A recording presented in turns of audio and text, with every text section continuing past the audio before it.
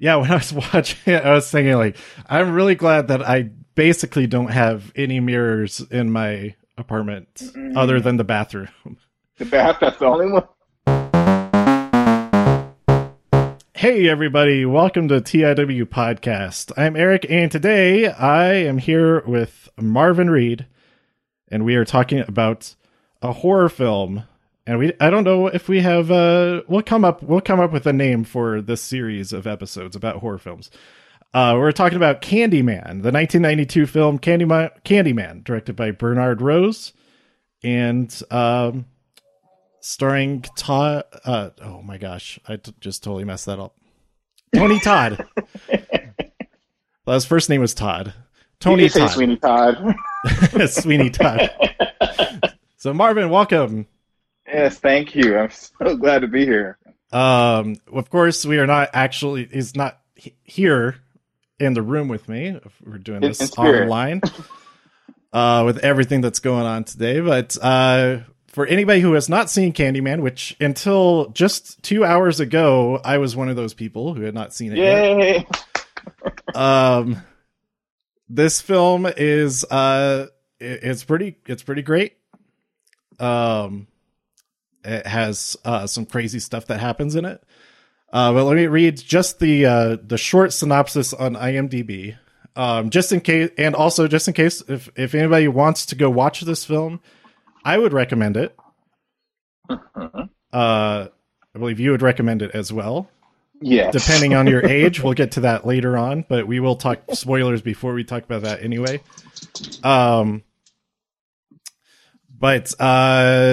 Yeah, here's the very short synopsis from IMDb. The Candyman, a murderous soul with a hook for a hand, is accidentally summoned to reality by a skeptic grad student researching the monsters myth. And that's it. That's all they say on the short synopsis anyway. I think they probably have a full one. They have a whole like story that you know how IMDb is. They make it sound so innocent. Right. You don't expect really anything at all. No. Okay, so here's a question that I have. Was this film the origin of... Okay, they don't like mention it, they don't talk about it, they just like show it really briefly. I'm jumping way ahead here. We're into spoilers territory now. Already. Warning. So they go, our two main characters, what are their names? Helen and, Bernadette. Mm-hmm. So they're grad students. They're the ones who accidentally I guess they don't accidentally. They don't believe it's going to do it, but they do it. They summon the Candyman, but they're doing like are they doing their are they doctorate students or masters? It doesn't matter. I think it's a thesis. I don't know. They're doing some type of thesis as grad students, and it's about urban legends, specifically about the Candyman legend. That is, what city is this take place in? Is it Chicago? Chicago, that's right. Cabrini Green. Oh, what was the name of the neighborhood again? Cabrini Green. Cabrini Green. Yes, I did write that down. So yeah, they're like investigating this. They're interviewing people and all that kind of thing, and they go to this housing complex or whatever you call it, in Cabrini Green, and it's where murder has taken place. And they go and look into... I forget how she figured it out. Was she just like thinking about her own apartment setup, or... Yeah, because they were talking about... It's basically gentrification. Like, the same layout in Cabrini Green is the same layout that Helen, who's the graduate student, had purchased this like really expensive condo. And she was like, oh, look, like the same way Cabrini Green was built, that project... My condo was actually a project too. It's like, let me show you how, the murderer, because she doesn't believe in the Candyman. She's like, this is how they bust into the other apartments, and Right. that's when they go into that bathroom, and it's like, look, it's just a hollow, entry level. Like I can take my window off, and you can see directly in somebody else's, studio or somebody else's apartment. So Right, that's because it's like back to back bathroom cabinets. Yep. Yeah. Right, that makes sense. Okay, yeah. That's what I thought. I wasn't exactly sure. Like when it happens, all of that. Again, I've only seen it once. That's looking at it. I don't know how many times I've seen it. Like, Yeah. so many, it's like Bernadette. Like she's like, oh, that makes sense. Like the redlining and how like the freeway separates Cabrini Green from where they are. So they're already kind of like middle class citizens that are separated by that freeway where Cabrini Green is. Right, because they're like in an area that's by there. I assume that they're near the university. Yeah, very affluent. So that's like how that's spread from where the university with the student and grad student like housing and stuff like that. Like that's how I assume that would be the source of the gentrification for the area. Yes. So yeah, they go to this the building where this murder took place, and it's they go and find they find the apartment where that murder took place, and she goes and looks to test the theory of, oh, is this how a Candyman came in, or whoever the murderer is. So yeah, this is what I was getting to. She climbs. It's totally crazy that she does this. That she climbs into the cabinet, into that other apartment, and is looking around in there. It's like I don't know what she's thinking. I don't know what she's thinking this entire movie, but I don't know either. Her friend Bernadette was like, "Don't do it." Yeah, it's like, what are you doing? And Bernie was the sensible, like, no, don't go in there. What are you? But she goes in there and she finds this pile of candy. Oh yes. And there's a razor blade in one of the pieces of candy. So this is my question, because I don't remember. I remember as a kid hearing about like razor blades and apples and razor blades and candy and stuff for during Halloween and everything. Always check your candy. Yeah. So I'm wondering, did they put that in the movie because that is a real thing, or like a real worry? Not maybe not necessarily actually a real thing, or was it a real world worry because of the movie or other movies? I don't know if this was the first movie that referenced that kind of thing. I think I've seen that reference in the Halloween movies before. I think it was really quick, like when the kid is like, I think it was in the second one, or they were in a hospital, and the kid is being carried on a bed, and the mom's like, I told you to check the apple before you bit it. Like, it was really subtle. So I think at that time, it was just part of pop culture. Right. Like, always just check your candy, and that was, I think they were kind of playing on that idea. Right. And is that why he's called Candyman? Well, no, actually, he's called Candyman, and the story is told when Helen and Bernadette are at the dinner table with the other professor, and he's like, oh, you've been in Candyman territory. Like, I've already done so much research on him and so many papers. Like, you're behind. And so he's like, you don't know the story behind the Candyman? Then he tells the story, and basically, yes, because he was the slave owners. He had an affair with the slave owner's daughter, and they chased him through the fields of basically where Cabrini Green is now. They chased him through the fields, right? And they smothered him in the honey. And then a kid, and I don't think it says it in this one. It says in the second one when you watch it. And so there's obviously Candyman 2. Right. There's a kid who says, Candyman. So the kid made his name up. Oh, because he tasted the honey on his from the beehive. Oh, from the original guy. Yes. The kid there did it. I see. Okay. And then that's when the townspeople, they all joined in on it and said, okay, we'll call him that. Okay, I got you. That makes sense with the honey. That's where it started. Right.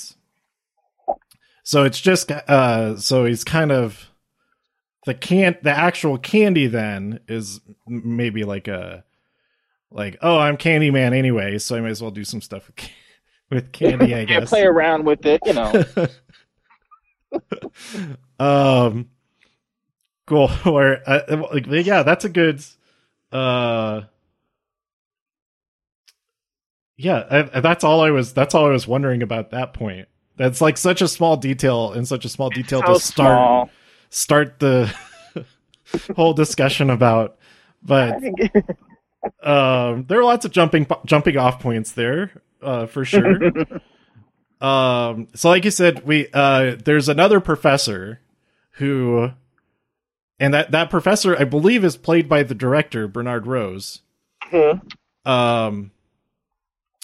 And he's like, he's like, oh well, I did a thesis on this 10 years ago. You don't know the story and all that.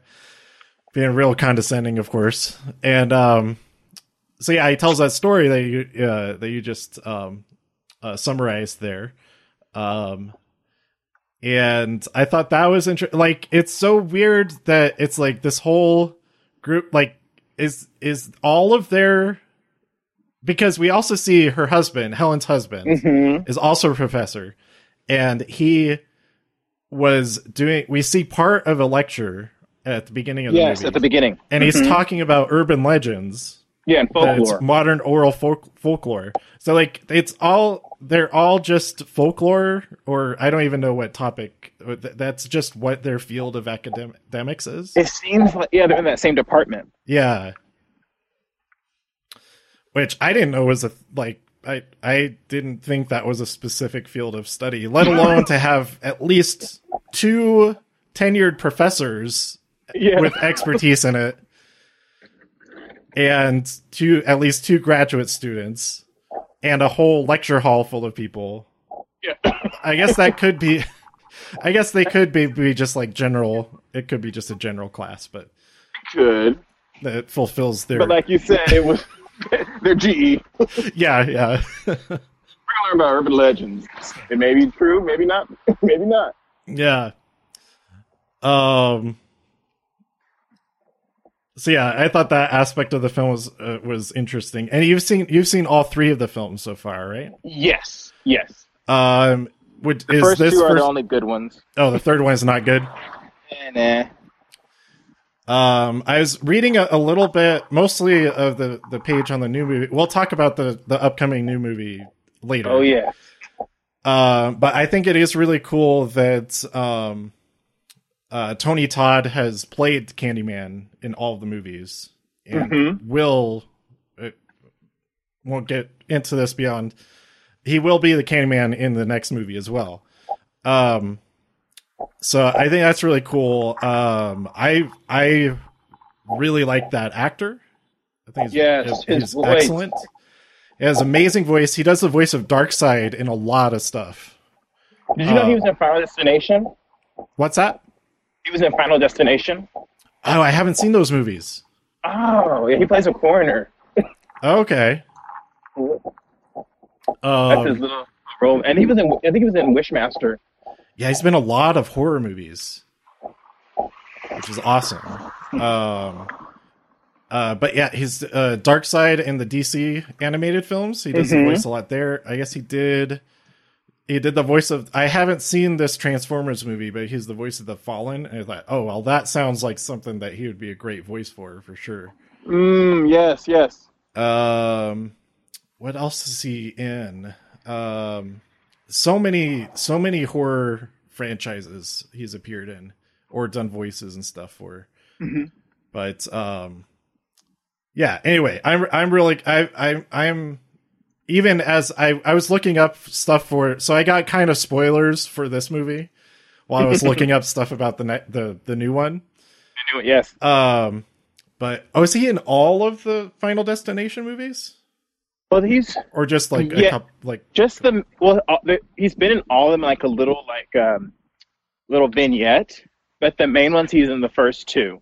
Oh, okay, I gotcha. So it's like kind of like flashbacks, maybe kind of thing. Flashbacks, and like they're trying to figure out like why is this happening? Why are all my friends dying? And he's like, well, death has a pattern, and it's gonna go. Like he's telling them like how this is happening. Right. Because he's cremated all the kids. Right. Like death has a purpose, and you're gonna, you're part of the pattern, and make sure that you don't try to skip. If death skips you, it's gonna come back and get you somehow. And he's like that voice, right, for the movie.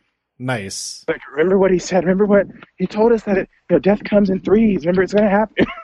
Yeah. I need to watch I think I maybe saw one of the first couple, but I honestly can't remember. Okay, so I did, before we talk more about this movie, I totally skipped.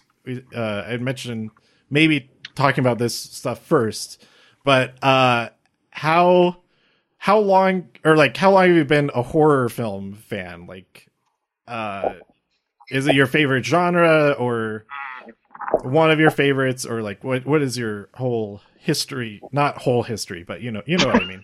It all started when dinosaurs ruled the earth. Well, the original horror film. The original. I think it's kind of sick to say this, but when I was like in preschool, like I think my mom just was into, those classics. I remember the very first one I watched, which I don't know, would you count this as a horror, but Leprechaun. Oh yeah, totally. That was the very first one I watched, and I was like, okay, this is kind of funny, but I don't think it's not too scary, but it's just funny. And then she progressed through. It started off with that, then it went to Child's Play, and then from Child's Play it went to Freddy Krueger. This is still in preschool? This is like preschool, yeah. This is preschool. Oh my god. So it went from all the Child's Plays and the Freddy Kruegers and the Jasons and Michael Myers, all like those movie monsters, and then that's when it finally came to the Candyman. Right. But that was I feel like the Candyman really just scared me so much, just specifically because he was a black monster, and I'm like, oh my god, this is real. This feels real. And two, the music, that Philip Glass was really chilling. Yeah. Because it was so minimalistic, but it was the organs and. Just going off on the music real quick. The opening title sequence, that was Philip Glass too, right? Yes. Yeah. I loved that. It also reminded me so much like some of the some of the horror movies from this time and like late 80s especially. Like Halloween, all those movies, he did the music himself and came up with the music, and it's all synthesizers and everything. Yep, synthesizers. And this one with the Philip Glass, I mean, there's still like the synthesizer kind of sound to it, but it is also orchestral, and I really like that about Philip Glass in general, that it does have that electronic, because it's like all like math kind of based, very layered. But here, I always love hearing that with real instruments, and stuff like that. So I really like, because it did remind me of because Shining also had lots of synthesizer in its soundtrack. But a future episode. Have you seen Dr. Sleep yet? No, I have not. Oh my gosh, you've seen The Shining, right? Yes, I have. Okay. How many times have you seen The Shining?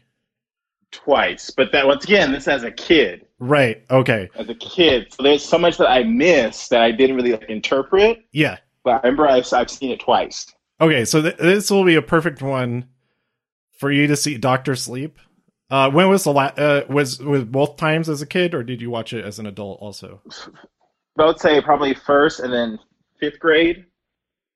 Okay, so it's been a while. As an adult, it's been a while. Okay, so I think it's going to be great, because I actually don't think I had ever seen the whole film until right before I saw Dr. Sleep.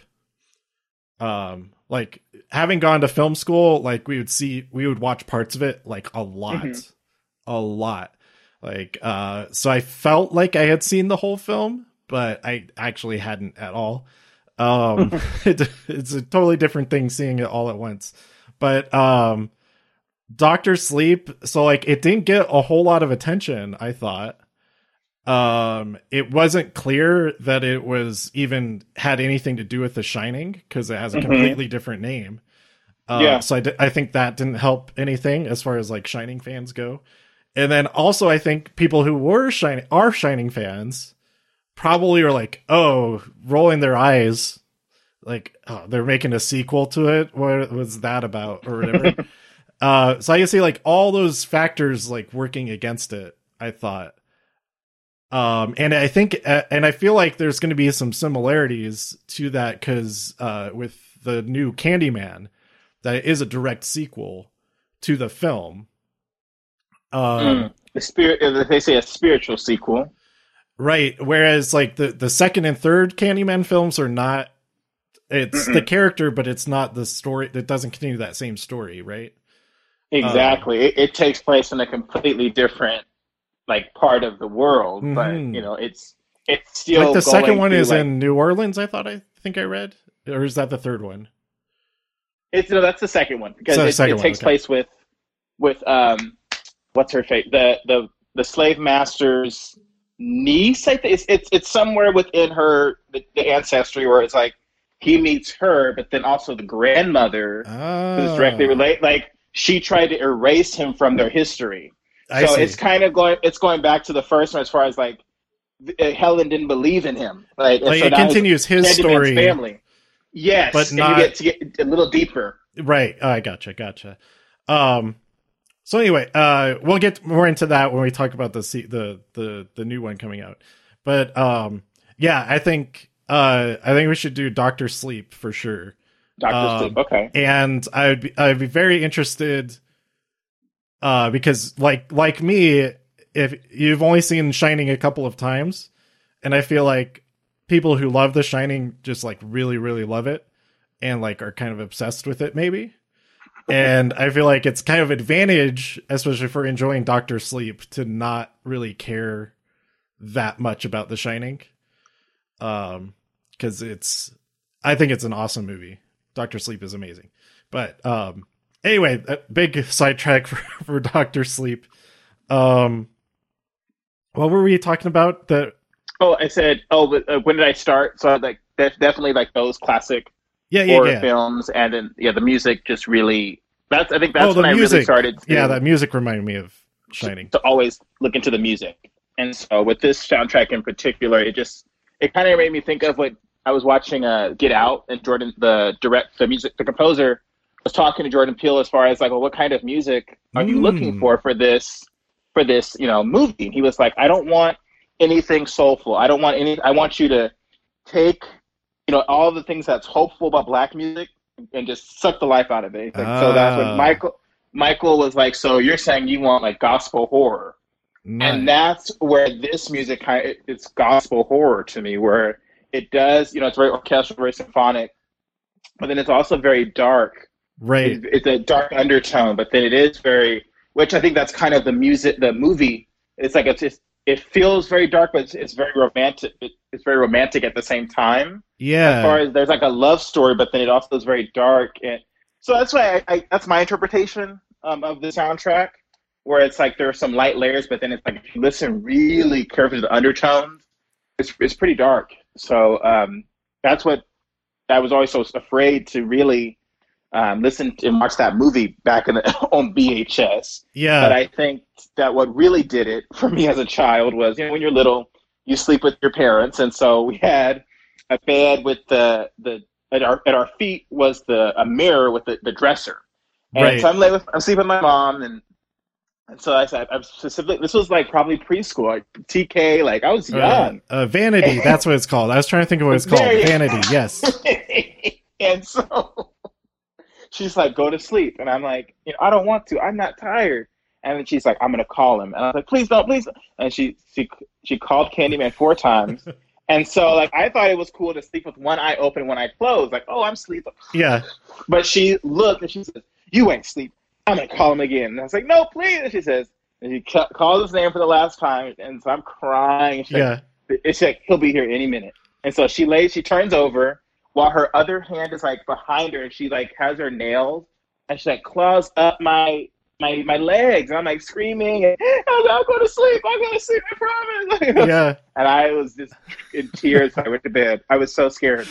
And when your eyes adjust to the dark, like, you start to you see stuff when your eyes are adjusting. Yeah. And I'm like, I think I'm seeing the black, the brown, that trench coat, and I'm getting freaked out, you know. Yeah. So to this day, like I'm a little traumatized because of that. Thanks, Mom. I'm a little traumatized because of that. Because you saw this when you were like in kindergarten. About TK, like preschool. This was preschool too. Oh man, this was preschool. Like she was only like in her probably late 20s, going to her 30s. Like she was young. She was young. Like she was like my age. Like just watching movies, and we would go to the Blockbuster at that time, and like that's when it started to get to the later 90s, and then I Know What You Did Last Summer, Scream. Like that's I grew up on all that. So I'm just like that, but. That early 90s-esque time, the movies were simple, but they were so scary. It was very scary. Yeah. This is a good segue into talking about like just seeing horror films in general. I mean, that's all pretty much what you've been talking about is seeing horror films as a kid. Like how young should little kids see at least like a couple of really scary things? Maybe. Is that a good idea? Interesting. Or is it a disservice to kids for them not to see anything scary until they're older? Like, should there at least be like a couple, maybe if it's lighter scary stuff like a Gremlins or something like that? Okay. Well, teaching third grade, you'd be surprised. Like these kids have seen it. Oh my God. It 1 and 2. Oh, wow. And I mean, just the whole how it too starts. That's like 8 or 9 years old in third grade, right? Yes, that's crazy. And they can tell you exactly what happened. They can tell you the characters, the theme, the plot. They can tell you all of the parts of a narrative. They can tell you. Wow. And I'm like, so you can tell me this, but when I ask you to tell me what you just reread, you're having a hard time with the comprehension. But you can visually tell me who it is and why he's doing what he's doing. Like it's crazy that they've seen.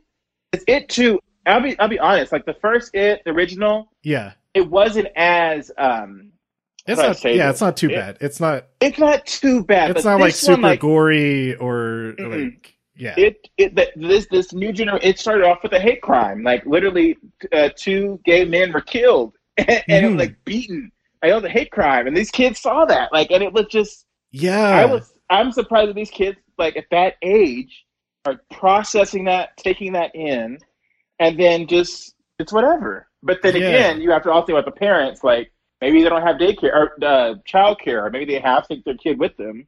Right? But really, you're gonna take your kids through that experience, like, or the parents are probably around our age. Yes, so back to my mom though. Like, and so when they were kids, they probably saw some Candyman and the earliest movie I remember.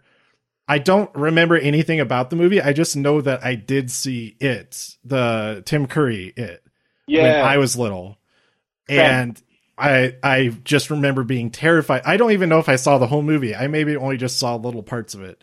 When my parents and my sister, who's about 4 years older than me, so it made more sense for her to see it because she was probably like 10 or something. Like 10 is still like really young, but to see any version of it. But I think that's the earliest horror movie, like straight up horror movie I remember that I just have any memory of is the original It. But yeah, I definitely watched Gremlins, and I loved that as a kid. And it wasn't number 2. Yeah, number 2 was great. Number 2 was great too. Number 2 was more silly. It was more like fun, which was great for kids. I don't know if it really was meant. I haven't watched the second one in a long time. Maybe it's not actually for kids at all. But no. But I did watch. I saw Gremlins in the theater a few years ago. Maybe like 10 years ago now. Like getting really old. But again, seeing it as an adult as opposed to when I was a kid, I was like, this did not age well at all. Like it is a ridiculous kind of bad movie. But as a kid, it was great. It was great. And of course, all the references you can make to Mogwais and Gremlins is that'll never go away, never get old for me. That's for sure. I'm trying to think of. So for me, I didn't really like horror movies all that much. Growing up, I think Gremlins was probably the only one. It was probably because I saw it that I was like, no, I don't want to be scared. But the movie that got me into horror again, I actually had the opportunity, like I got an email or something to see You're Next. Oh yes, it was like a couple months, or maybe it's only like a couple weeks before it came out, like wide. And that's the one with the house, right? Where they're like there's these teens in a house and they're trying to, like, the last one standing or something. It's there. I think it's a family. There's the animal masks, and actually, I feel bad that I don't remember exactly what happens in it, but it's amazing. And it's total slasher movie. Because it kind of had the Strangers feel to it. Yes. Yeah, because it was the neighbors. Feel. Yes. Mm-hmm. Spoilers for Your Next. Sorry. Everybody. Kind of spoilers. I don't remember if it's actually I don't. There's something to do with the neighbors. I don't remember if it might not be a spoiler or anything. But they're like in a like a mansion kind of. It's like house, a mansion with the neighbors are kind of far away. They're like in the there's like woods and stuff around the house. That it's like that kind of setup. But that's like the setup for like half of those types of movies anyway. So yeah, I got like an email for a free screening of that. It was like early, and it was part of promotion for this Mile High Horror Film Festival that was going to be happening like the next month or something. And I saw that movie and I was like, oh, that was amazing. I love this. And then I got me hooked on horror films because an adult, I was like, oh, they're not scary. Or like they are, but it's like it's just a movie. It's not gonna kill me. And they're actually you're pretty looking fun. For the nuance. Yeah, like what is there a message behind what this movie is about? Mm-hmm. Is it just a slasher film, or are they commenting on relationships or societal issues and all that kind of thing with it, which Candyman definitely does. So yeah, but okay, so what would you say your favorite couple of, not in any order particularly, but what are your favorite horror films that you would recommend? Probably the whole Freddy Krueger series. Okay. Number two, but the whole series, I think it's a beautiful work of art, and it holds up. Like I think that was around the first time, like around the 80s, 90s, where they were really playing around pop culture and how a monster can be scary, but then also funny. But the Leprechaun too. But I feel with Freddy Krueger, he started off with not too much pop culture references, and then the directors really started to play with that. Right. And then it's like, oh, we can put some pop culture in there. And there's like one in like number 3, spoiler, like one person dies and it's welcome to prime time. Oh, yeah. I was like, those fun little jabs. So I think it's quite a ride to experience the whole Freddy Krueger. In kind of a way, like 80s action movies like started to do that. Yeah. The one-liners and things like that. Liked about it. But they were scary, but I really liked just about every, and like have your dreams, and like my favorite one is when they got powers. They have dream powers. Oh, so that's what they were trying to Dream Warriors. I need to watch those because my favorite movie is like, since I only just started watching probably like the last 5 or 6 years, like getting caught up on all kinds of stuff. So there's a lot, like Candyman I hadn't seen.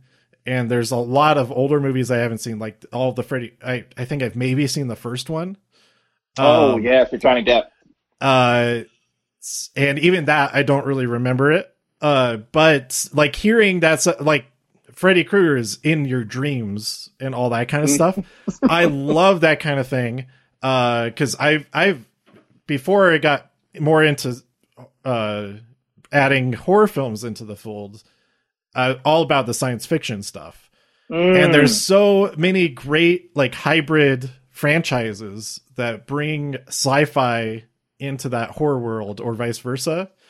That like also Alien, I think I saw Alien when I was a kid, but I didn't remember it very well because it was scary.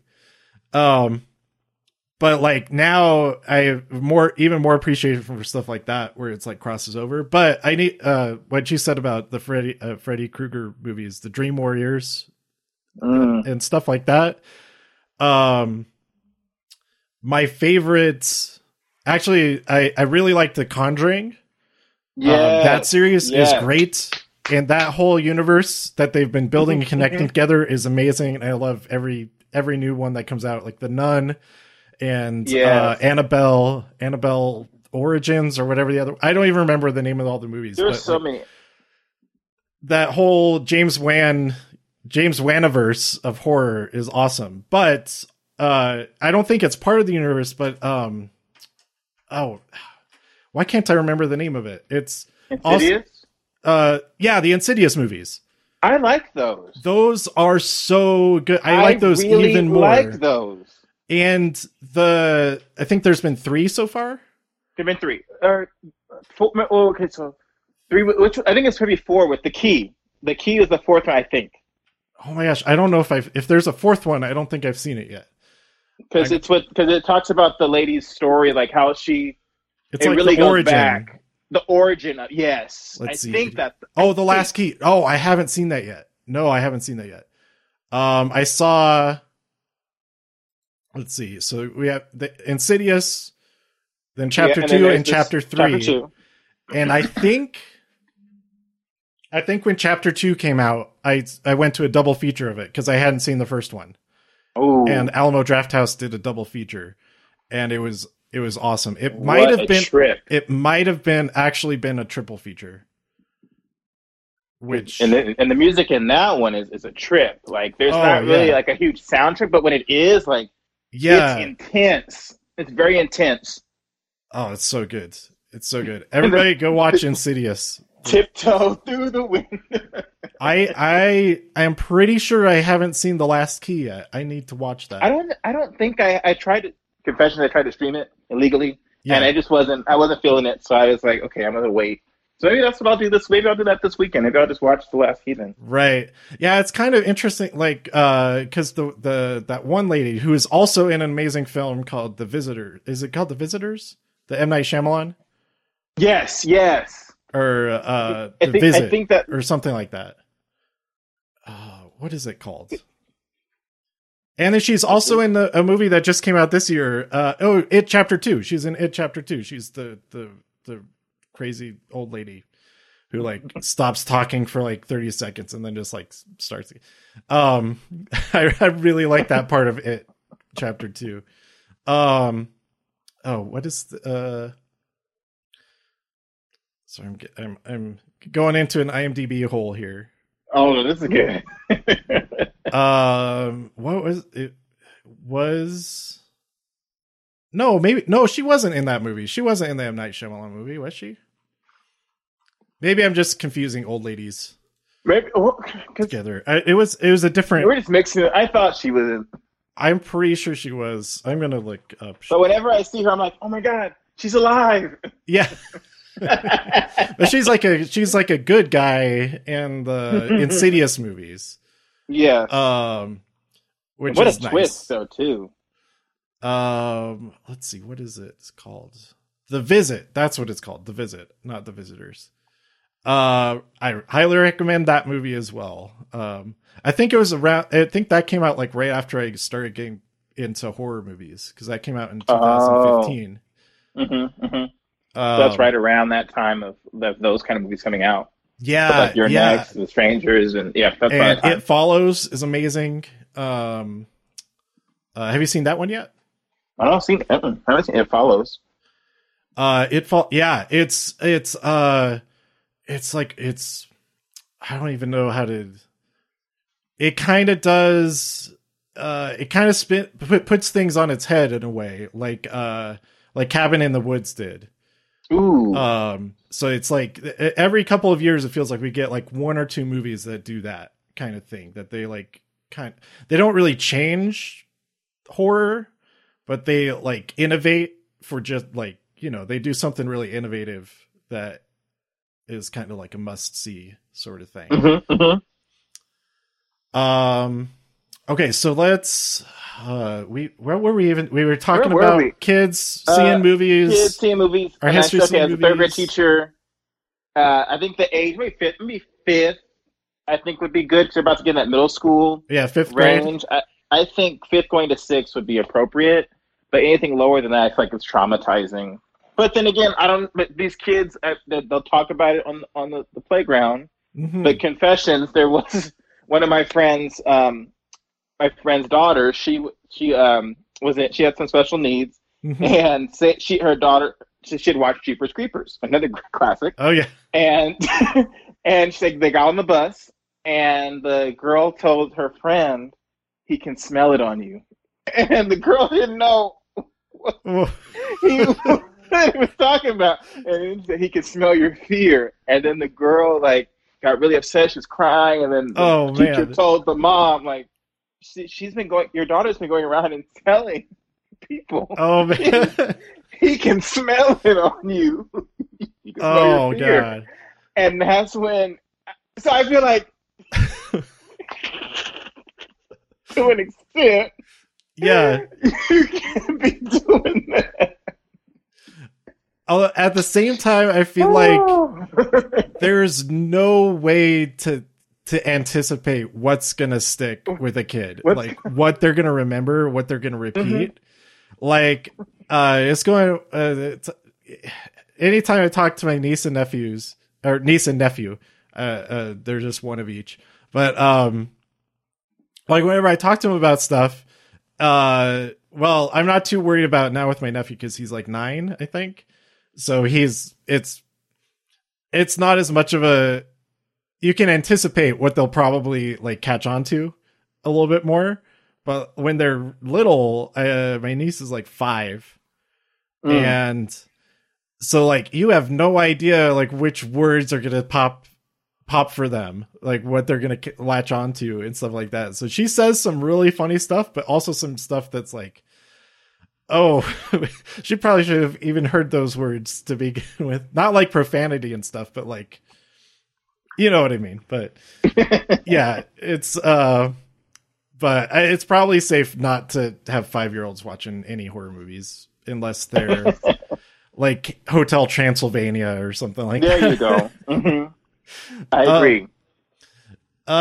So let's get back to Candyman a little bit.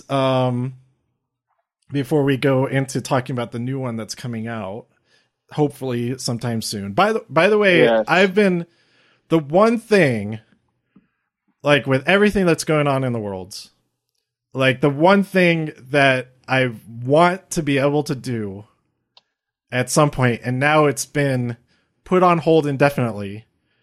Hopefully they'll figure it. We'll be able to do it sometime soon. Is to see Tenet by Christopher Nolan. The new Christopher Nolan film. It was supposed to come out already, and then they moved it to August, and now it's on hold indefinitely. Pushing it. Because it's going to be, I wanted to see, not just to see it, but to see it in IMAX, because it's going to be amazing. I saw the preview in IMAX before all this started happening, and I was way more excited than the movie that I then saw after that preview. I don't even remember what the movie I saw after that was. It was probably a really good movie, but I don't remember it at all. I was I need to see Tenet. That's all I want to see. Doesn't come out till the summer, and now we're past the date it was originally supposed to come out, and now it's indefinite when it's gonna actually be. But that's good, I think. Instead of just keep pushing it back another month, to just say, okay, we'll know when it's ready, and we'll figure it out then. That kind of thing. That would be good. But there's some films. In the context of talking of kids seeing movies and just seeing horror movies in general, I feel like the environment that you see it in is makes a huge difference. Like watching a movie in the movie theater, of course, is the ideal experience. But like watching it on a big screen TV with all the lights down and all of that is like the second best as far as the fright factor. But then again, and then if you see a movie with all the lights on just like a small screen, watching it like on a tablet or something. Oh, that's different. It's different. It's totally different. And maybe a movie that could be horrifying isn't scary at all. Mm-hmm. But I also think when you think about a home, like that's more of an intimate space. Like, you know that in a theater, that's where that movie took place. Like, that's where you saw it. What happens there stays there. When you're in your home watching that and you've got the big TV going and the sound, like it's made your brain, especially for a child, it's made that connection where it's like, oh, he can come in here because it can happen, and like it just makes it more real. Yeah, that's very true. Yeah, seeing it in a theater helps. It's maybe more scary while you're seeing it in a theater. But yeah, you don't get that direct, like a lot of times I'll be playing video games or something while I'm watching like a series or something like that. And anytime I do something in that, mainly like Minecraft or something, I'll be like, oh, I built this thing while I was watching this. And now I remember the thing that I was watching. Like I watched Unsolved Mysteries, the new ones. And there's a whole project that I was working on in Minecraft. And now whenever I walk past it, I was like, oh yeah, the hairdresser lady that got abducted and went missing. That's right. Oh yeah. So found her. As far as that one goes, maybe not a good memory to have while she was so sweet running through the... I think it was her husband, but that's a different story. Okay. Right? Yeah, because he oh my gosh. He had no empathy. He was just like, yep, me and it's like, oh, I locked him out because I didn't want there to be a problem with his stepson. I was like, dude, you totally did it. You totally did it. I have her ashes. Like, so he calls him by his first name. Like, I'll say, Jerry has her ashes. I'm not allowed to see him. Blah, blah, blah, blah. I'm like, that guy definitely did it. But he totally did it. There's no way. I was working 15 minutes away, and the time was this, and it's like, no, you did it.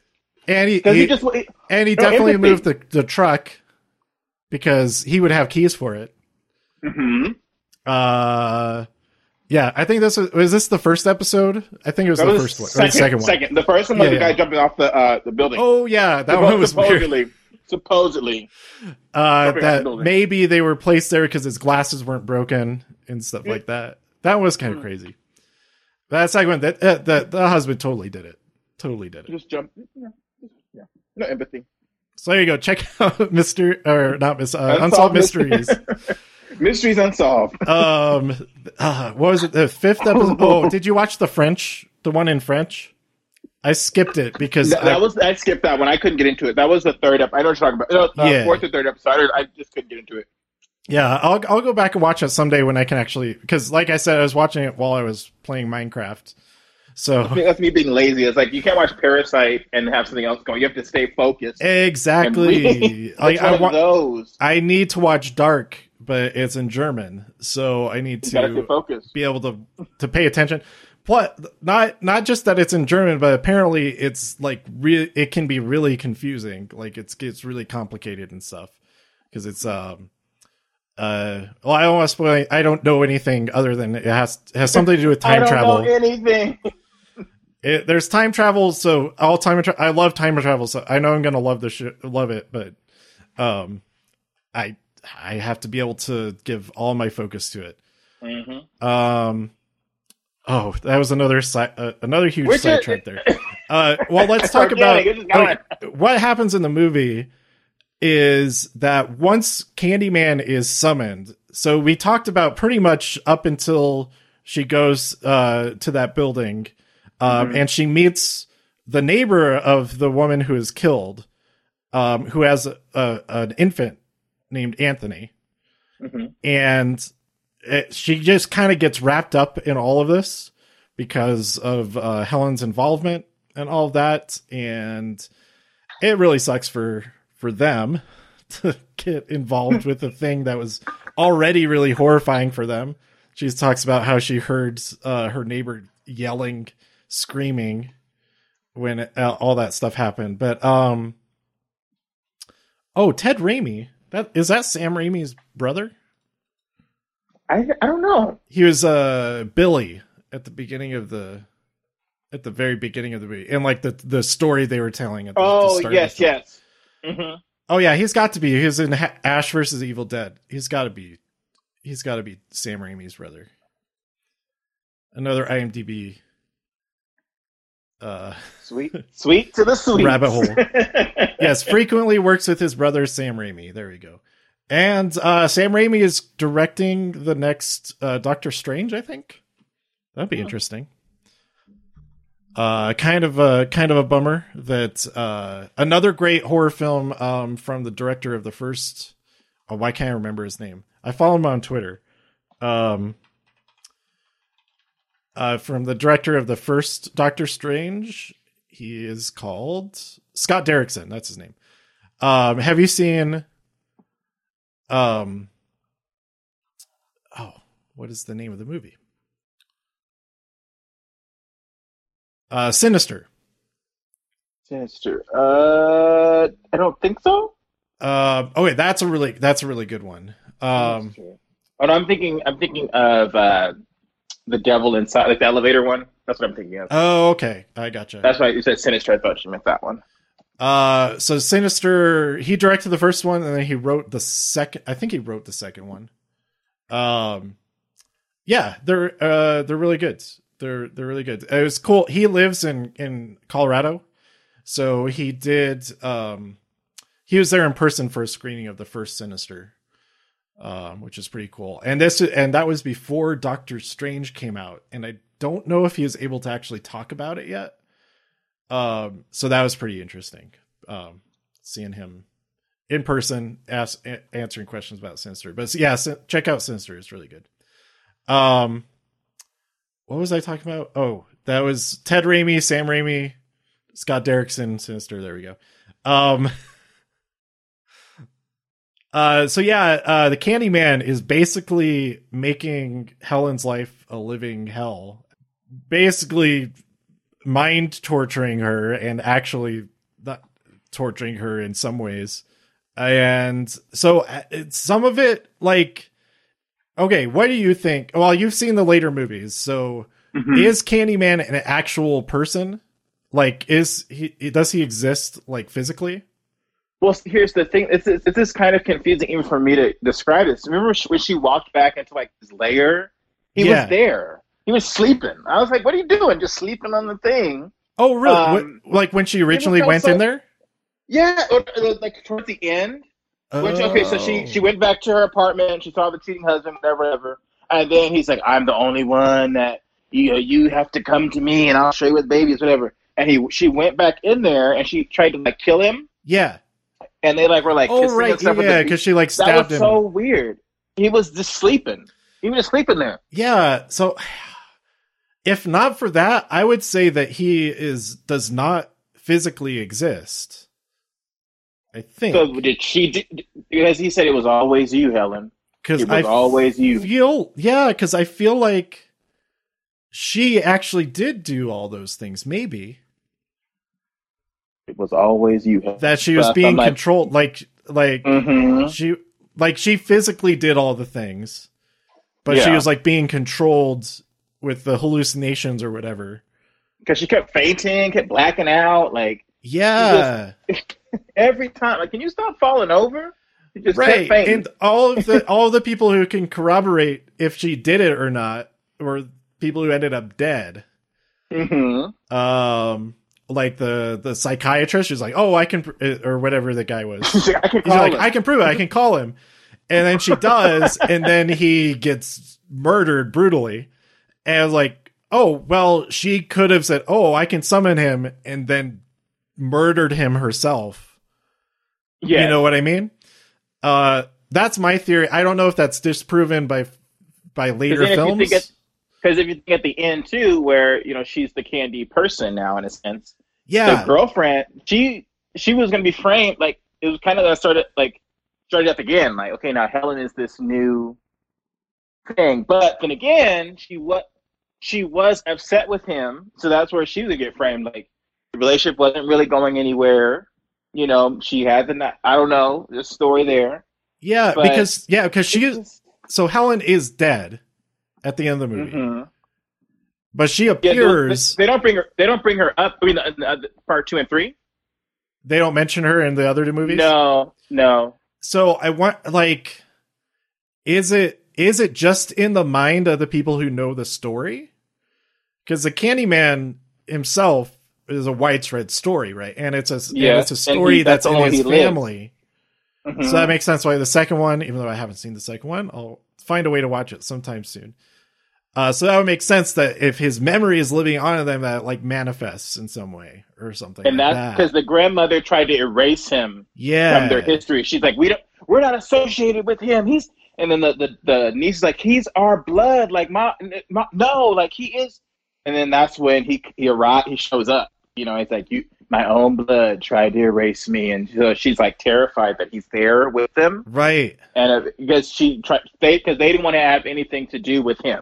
Because he's associated with terror and, you know, just a monster. And she wanted to keep her elitism, like her clean slate. Right. So it kind of goes back to what he was telling Helen, like, you know, you doubt me. You don't think that be my victim. I want you to die for me, so that way people can keep me in their stories and keep me alive. Because if not, then I'm nothing. Right. Yeah. Okay. Yeah. So I think that aspect of it adds to. I think that supports the theory that he doesn't actually exist. But the only thing that goes against it is that him just laying there sleeping. I guess you could have been imagining that. I don't get it. I don't know. Because he was just literally just sleeping there. I was like, I don't know. I can't give you an answer. But she just showed up. He was just sleeping on the little table. Yep. He did seem to be good. Like it's implied that he painted all that stuff did all the murals and stuff, right? Yeah, because he isn't. Well, Because in the origin story is mentioned that he's an artist. So I would assume.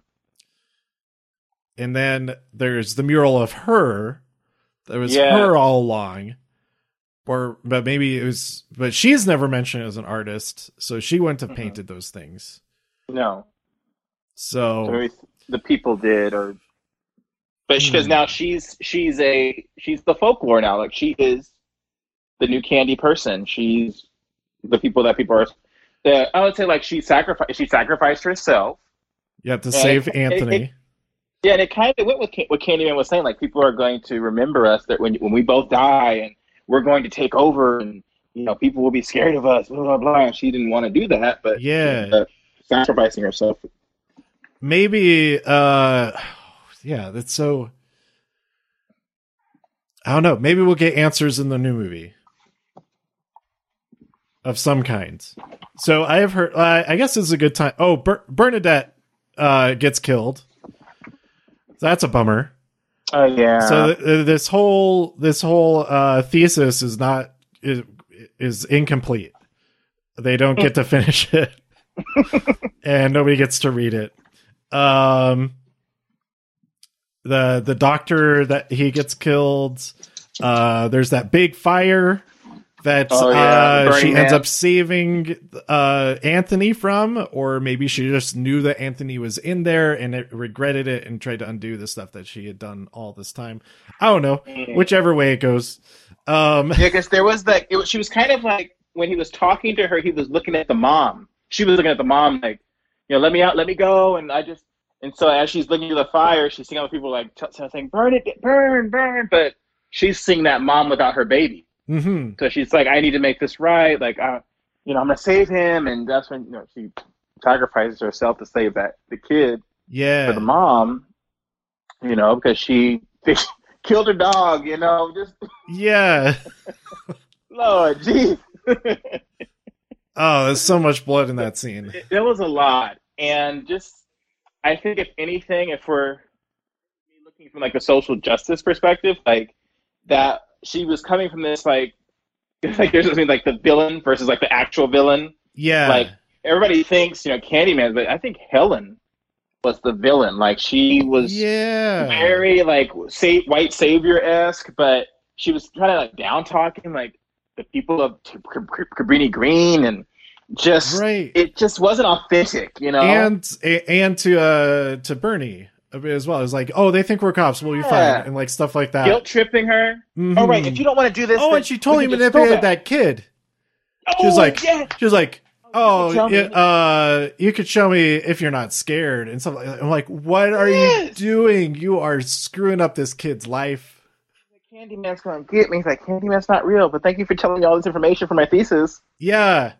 Oh. Like, so in a way, I don't feel bad that happened to her, because she manipulated so many people. And I think she's the murderer anyway. So yes, it was always you, Helen. It was her. I am completely convinced that she was the Candyman this entire time. And the stabbing him while he was asleep, she was just imagining that, and it's a rationalization. You just explain it away like that. Helen.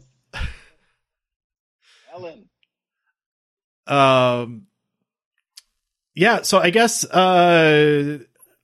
any last thoughts, or any further thoughts, maybe not necessarily last, on this film itself before we talk about just a little bit about I've learned somewhat of what might be happening in the new film as far as like casting goes, and maybe the kind of setup for the movie. But before that, any other thoughts on Candyman 1992? 1992 Candyman, I think, if anything, just seeing it now from this perspective, like, it's just so many layers. And it's just, the more, because I can put that on and just like really just watch it and really say, oh, I didn't see it from that perspective, I didn't see that. But I think with Helen, as much as she wanted to do the right thing, I think she caused all of this on herself. Yeah. And it just, to try to, just, it was her own self, like, greed in a way. Like, I'm going to exploit this community's culture, or this community's, like, thing that she has no connection to. And like, to go that's right in the beginning, I think she said something about attributing their daily problems to a mythical figure. A mythical yeah. Yeah. You're like that because of this. It just wasn't authentic, and I just feel like those undertones and those little that privilege. She was very privileged, and it just didn't really seem like she really cared about these people who were going through this stuff. It was for her own self gain. Yeah, definitely. There was another thing that she said. I think she said, or somebody said, like, towards the beginning of, I can't remember what it was. There was another like really poignant thing that either she said or maybe Bernie said towards the beginning that I didn't write it down, but I forget what it was. Oh, when she was she went to the bathroom and the guys got her. Yeah. And then she was like, a black woman calls the police, nobody does anything. A white woman, says this happened, they shut down the whole complex or something. There was that. Oh, yeah. There's another thing earlier when I forget her name. What was the character's name? Anne Marie. So the mother of Anthony. Oh, yes. Where she says, I called the police and nobody came. And it was just like, that, like, they didn't like elaborate on that at all. Like, that's all she said. And it was like, that was like such a strong point about what her specific experience is. And like, just that part of just that neighborhood in general, it seemed like that if something like this did happen, that didn't seem surprising that the police didn't come to help.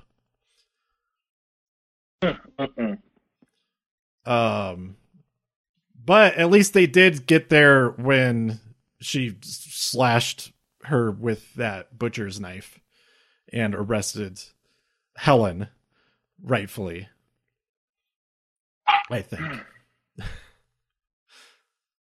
that whole set. Like when I was watching, I was like, oh, Candyman is totally messing with her and getting and framing her for their this. head.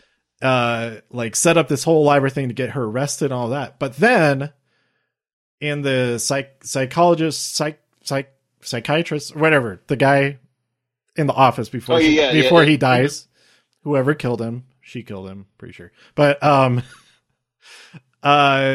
he shows her the video and she's strapped to the bed and like freaking out, like, oh, he's under the bed and stuff like that. He's under the bed. And oh my gosh, have you seen Invisible Man yet? The new one? Oh, but they said the soundtrack is really good. Oh, soundtrack is great. The film, I thought it was really good. I thought the whole thing was really good. There's a whole thing it could go into about. I won't get into it, but if you do see it, we'll have to talk about it, especially with the lead actress with her religious beliefs or whatever. But anyway, I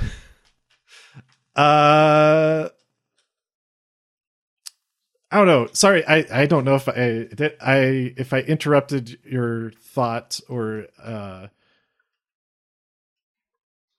if I was segueing. No, I think it's good. We can go to the new one. I'm excited to talk about the new one. Okay, yeah, cool. So the new one, all that I've read so far is that let's see, Candyman 2020. No, Jordan Peele is producing it.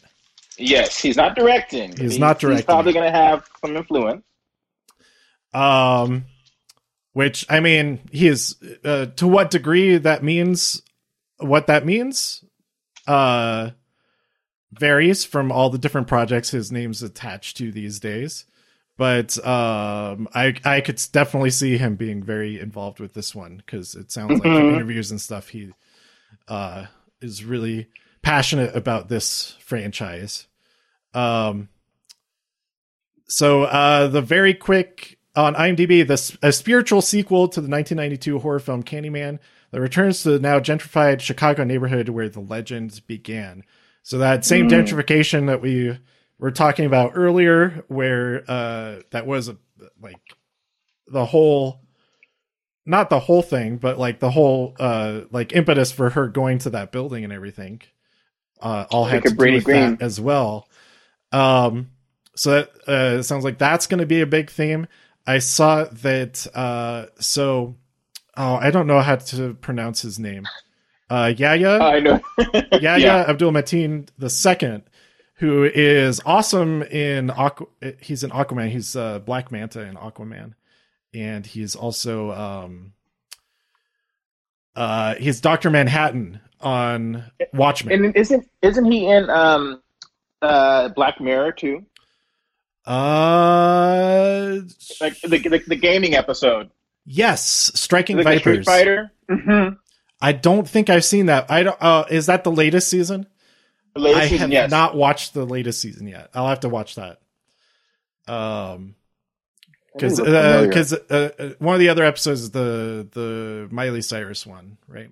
Oh yes. Yeah, I haven't watched any of that season yet because it came out after the last thing I watched for Black Mirror was the interactive one. I already forget what it's called. Bandersnatch. I don't know what it's called.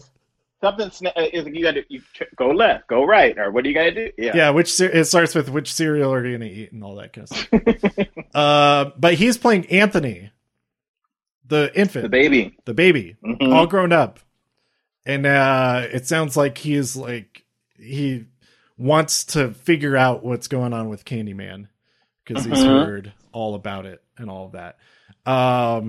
And his the actress and the character returns, Vanessa Williams, the mom. She'll be in it also. And then of course Tony Todd returns as well, maybe not of course. Maybe not, yeah, maybe just like a little like vignette kind of thing, like maybe his voice, or I think he's going to try to pass it. I think the plan was that baby was going to be he's like the new Miracle. Like he was going to be the new Candyman. Because he was like, we need a new Miracle. So the baby was going to be that new Miracle. and I think he's going to pass it to him. But from what I've seen in the trailers, I've been like pausing and like going back and looking. I think Helen is in there. It's not it's not the same actress. Yeah, but she's in that. She'll be in here. Helen will be in here. Like if they're in the church, and if you pause it in the trailer, you'll see her sitting there in her white dress and her little flower thing. She's there. But I think maybe they're going to come into contact and talk, maybe. And she would be in his memory. Because she's the one who pulled him out of that fire. Yeah. So I think they're going to talk. And she may have been the one who actually kidnapped him, and maybe that's what we'll find out. Ooh. I didn't think about that. I'm excited. It's going to be good. She did that for herself. We will see. And I really like how Jordan Peele, I think this was his influence, how he took the Philip Glass soundtrack, so the soundtrack, Helen's theme, and he put Destiny's Child over it. Oh, cool! I have really not seen any of the trailers yet. So okay, I won't say anything. I'm looking forward to watching. Watch the trailer after this. So I'm excited for the new soundtrack.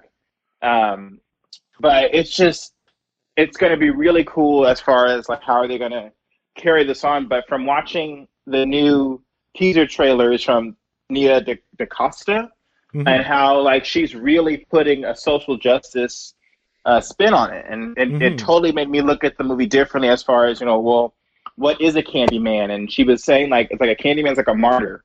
It's somebody who it's the people that they make a monster, and so she was going through different forms of brutality and how like there was, so obviously the police brutality was one. Right. It was talking like in this little puppet show that she did. I loved how, and I wish that more movies did this versus like giving away so much of the movie. Yeah. It was just one of these like simple puppet shows, but the Candyman music was playing in the background. Yeah. And it basically took you through like, I think 4 or 5 like African American like tragedies, like deaths in a way, like a man coming from, it's like a puppet that's coming from a candy factory, offering kids some candy. And then the white people were like saying, they pointed at him. Yeah. And then they chased him down, they beat him. And then it goes to a different like story of a kid riding his bike in a white neighborhood. And then the police arrest him. It was based off a true story where I think it was like the youngest kid to get the electric chair. Oh, wow. And they show that vignette. And then it goes to African American moving into a predominantly white neighborhood. Mm-hmm. And this was based off a true event.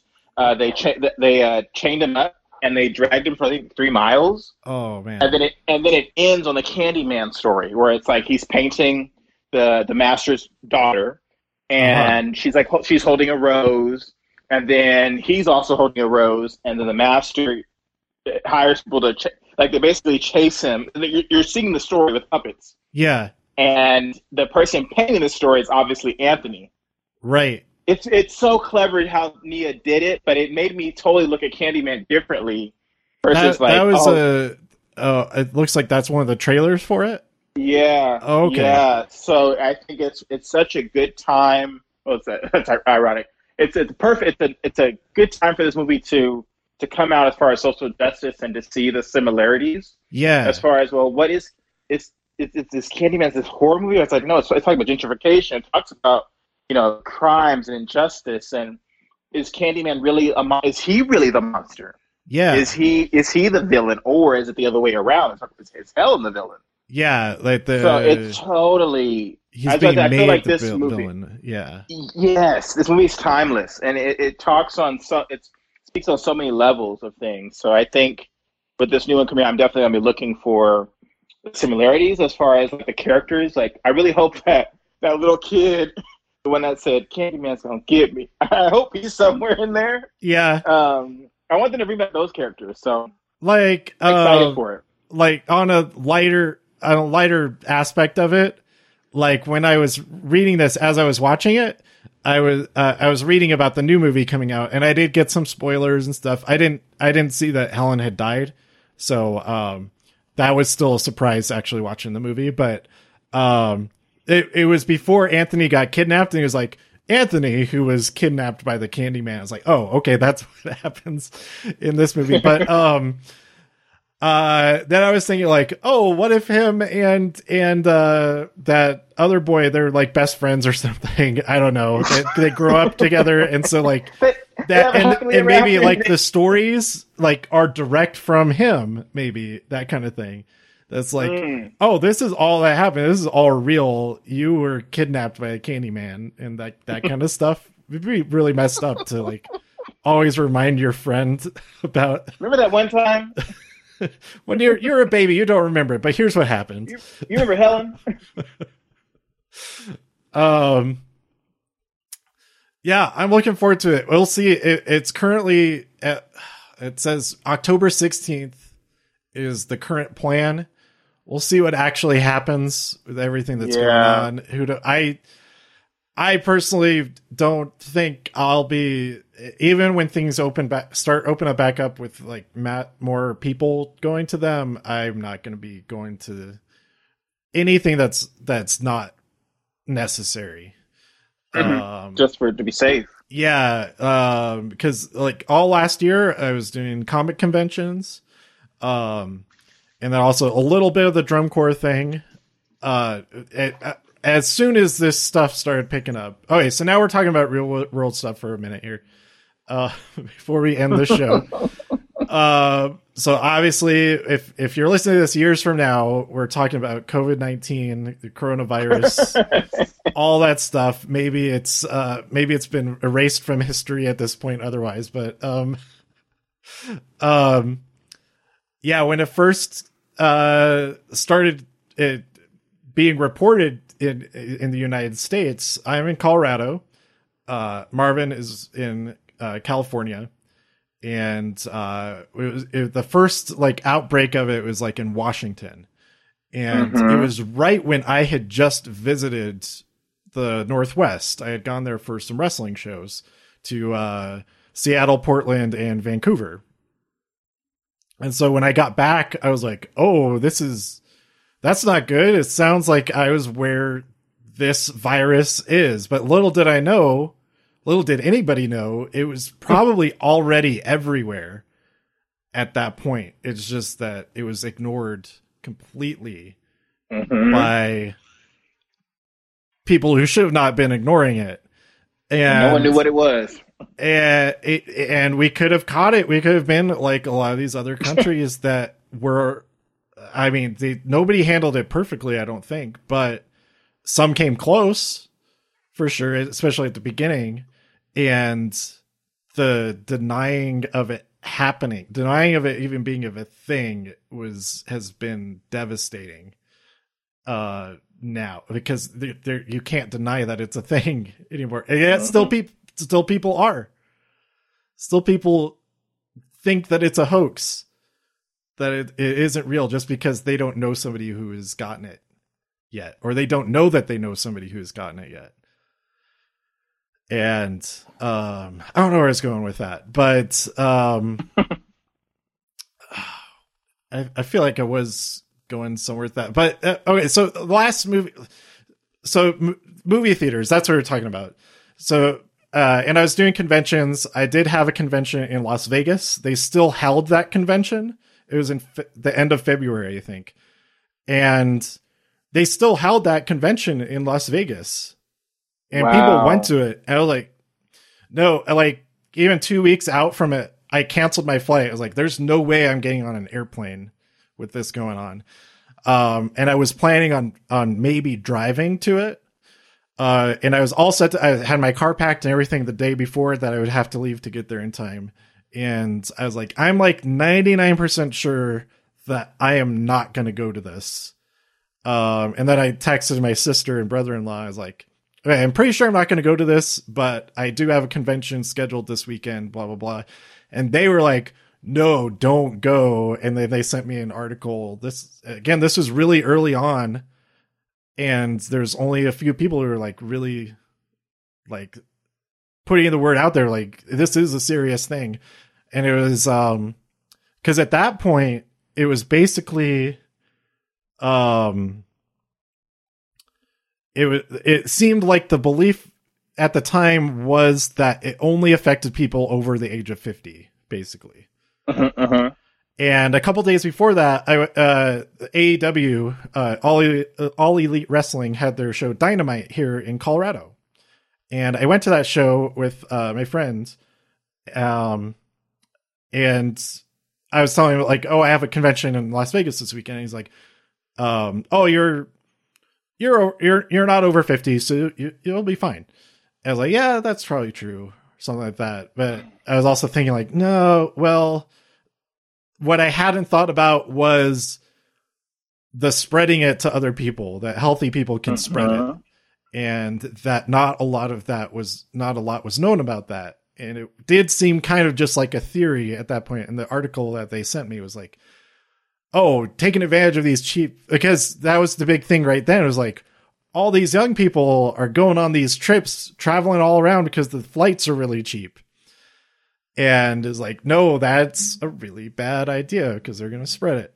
And they did. Maybe not specifically. That's not the only reason it spread, but it certainly couldn't have helped at all. But yeah, so I had a ton of conventions planned for the last several months and the upcoming months. And like, as we get a couple weeks out from all of them, they've all been getting postponed. We'll try it again next year or that kind of thing. But even when they do actually happen, I think it's going to be a while until I personally actually go to any of those. I might end up canceling some of the ones until the medical science catches up to combat it effectively. But then there's a whole so Marvin and I know each other from Blue Devils Drum and Bugle Corps. Do we call it that? No, nobody ever refers to it as that. The drum and bugle. The Blue Devils Drum and Bugle Corps. It's a drum corps, which is like a marching band that's in the summer. Describing I've described what drum corps is to some people like on Twitch and stuff when I tell them like stories about stuff that I've done or whatever. And like explaining what drum corps is like, oh, that activity is a nightmare for like everything. It needs my personal belief is that the whole activity needs to change in like a million different ways. But when this all first started happening with COVID, I was like, oh wait, drum corps is a horrible idea to take place because it's basically 200 people on a handful of vehicles going all around the country, sleeping all together in a gigantic room or all together in buses as far as staff goes or wherever the staff does for other groups. And there's already like illness that happens every single season that spreads throughout everybody. Yes. There's always like the blue flu, we would call it often, but it would happen like all the groups and there'd be some type of illness that goes to everybody, usually just like a flu or something. But there's no way to, it is not an environment conducive to not spreading germs. Like the most precautions could be taken, but with the current setup of drum corps, there's no possible way. If one person gets something, everybody's going to have that by the end of the summer. If not by the next week. So yeah, I don't, for that reason alone, I don't see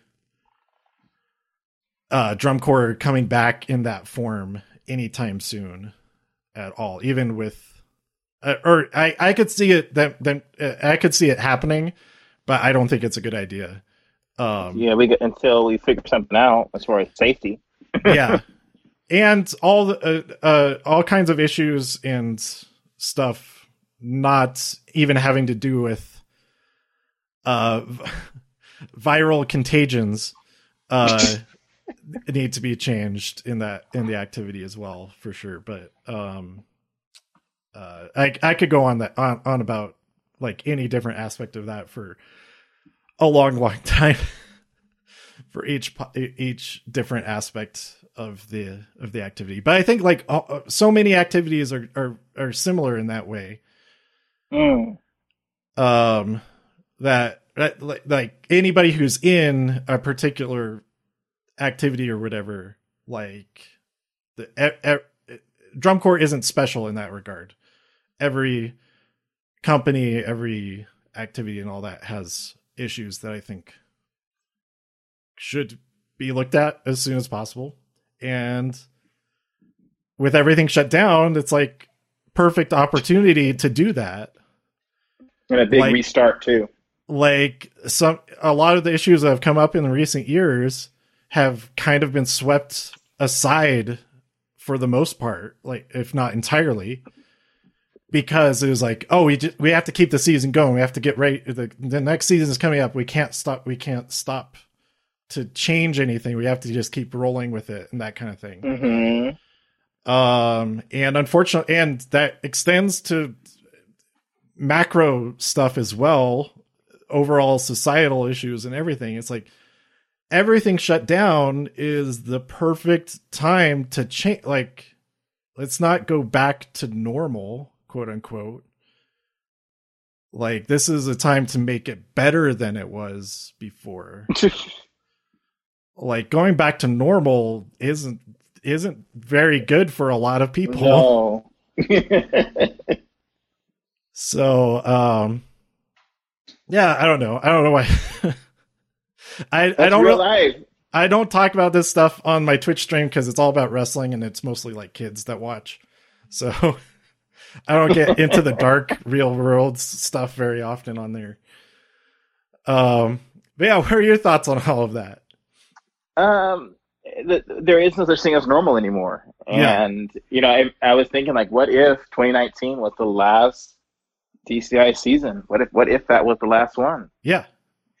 What if? I'm just saying, like, that was, because right now, I personally think it is, but trying to do drum corps is not safe. Yeah. Like, and it's because being a teacher now, like, I'm understanding, like, because with BDB, I'm an assistant corps director, so it's a lot more the behind the scenes as far as like, how do you book a site? What goes on into that? And it's like the teacher side, I'm able to see like, oh, like we have. So when we book a site, it doesn't just go through the band director; it goes through the district. So the district has to approve. Yes. So do you really think a district is going to approve a traveling group from different states? Way. Like it's a lot more. I'm like, oh no, it's so much more. No way. And even if we do get to do drum corps, it's not going to be equitable. Like maybe in some other states they get to rehearse, while maybe on the West Coast, no, you don't get to try. Like it's just not going to be.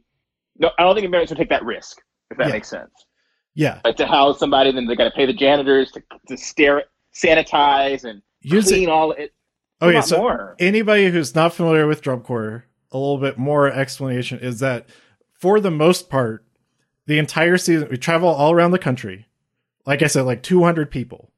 Staff and students, members, performers, whatever you call them, depending on which group you're in. And for the most part, housing, where everybody sleeps, where everybody bathes, takes their showers and all that, is at high school, but mostly high schools, public high schools, where school is out for the summer. But for being as an educator, you know a lot more about this as well, like what the staffing for a school is like. I mean, it's not too dissimilar between elementary, middle school, and high schools, but that there's not as much staff. There still is like maintenance staff and stuff. They're taking on projects over summer, improving things, repairing things throughout the summer. Which is a great time to do that because they don't have the students. They might have summer school, but it's a far lesser load than the regular school year. And to have you just for a drum corps, and it's okay, this is just for one group. One drum corps is like 200 people going to one school. Every show location has, I'd say, a minimum of 5 drum corps perform on the show. I'd say the smallest shows have like 5. You say that's, but that's the smallest shows. The bigger shows, the regionals and the finals, is all of the drum corps, which is upwards of 20 for world class, and open class, which is the lower groups, quote unquote. Is there about like 20 in there also? Around that 21, 22. Yeah. Yeah. So like 40 groups total for the end of the summer in Indianapolis, which is where since 2008 it has been in Indiana every year. Or was there 1 year? It has been in Indianapolis every year since then, right? Mm-hmm. Is that, I remember at the beginning there might be 1 year that was going to be different, but it's always been there since then. It's always been there. 2008 itself, it was in is that Ball State, Pasadena, Indiana? Ball State. What city is that in? Ball State in Muncie. Is it Muncie, Indiana? Because Lucas Oil Field, which is where the Indianapolis Colts play, was not finished being built yet. So that first year of their contract doing Indianapolis every year, they couldn't do it in Indianapolis that year. Anyway, so there you go. That's the living situation. Everybody, all the members, the students, high school, college age kids for the most part, in a gymnasium on their rollout mattresses, their blow up beds, their cots and whatnot. And to get from place to place, they're all packed onto usually 3 buses for the members. So just in the seats on charter buses, packed shoulder to shoulder, basically. It's ridiculous. But anyway, so imagine being on the custodial staff at a school and you're told, oh, we have this group coming in here just for one day. 200 people. They need water hookups. They need access to ice. They need all this other stuff. That's just stuff I personally have experience with. Ice, rooms. Rehearsal spaces. They need spaces for if it rains. They need to be able to go inside. They need the stadium. They need the stadium lights. All the bathrooms. All the showers. All of that just for one group of 200 people. And that's just one of 40 groups that could be in the area. If it's in the area. There's no way. If they did allow it, they'd be insane. And then we forgot about Walmart, the Walmart runs, and how like all those buses, like, and all of those kids, like it's so. Yes, it just it's little things we take for granted. Like every year, it's a miracle that more stuff doesn't go. Stuff goes wrong for sure, like across the entire activity, as far as safety goes. It's a miracle that it doesn't happen even more than it does, with how crazy the driving schedule is. The hygiene, of course, of everybody. And just the sheer number of miles that are driven, almost all at night, with buses full of people. And there is bad stuff that has happened as far as road accidents go. Yep. Which has been awful anytime that happens. But honestly, I am baffled that it doesn't happen even more often than it has. It's every single day of Drum Corps Tour is a huge gamble for thousands of people.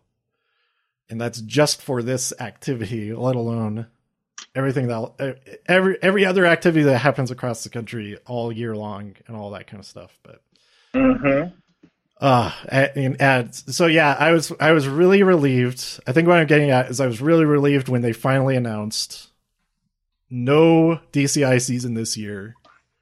Oh, but then they were trying to like do like a delayed season, like a brief. They wanted to do it. So when I had met with Efren, so Efren is my he's core director, so I'm his assistant. So it's like, all right, like we need to meet as far as like what the season is entailed. So he met with the board, and they already knew that DCI was going to cancel, but he wanted to inform me as well.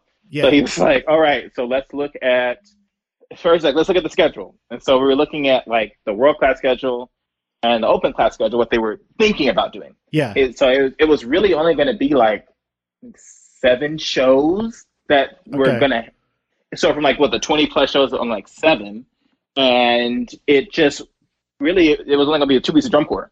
Right. And so then he's like, well, don't worry about that, because on Thursday, the rest of the world will know that it's canceled. And I was like, right. What? Like, it's like, it wouldn't have been worth it for the kids and just the safety. Oh, yeah. Like, it's just not worth it to do 7 shows and like finals. Seven shows over like 2 weeks, probably, right? Yeah. 2 weeks of drum corps, as far as safety is concerned, as far as transmissible a transmissible virus goes. I don't see any difference between 2 weeks or 3 months or like 2 days. Mm-hmm. Like if one person has it, especially on the bus, it's like the breathing, like when you're everybody is going to have it. Yeah. Mm-hmm. So yeah, I was even thinking forward, it's like with the CDC, as far as like with schools, like busing, you can't keep.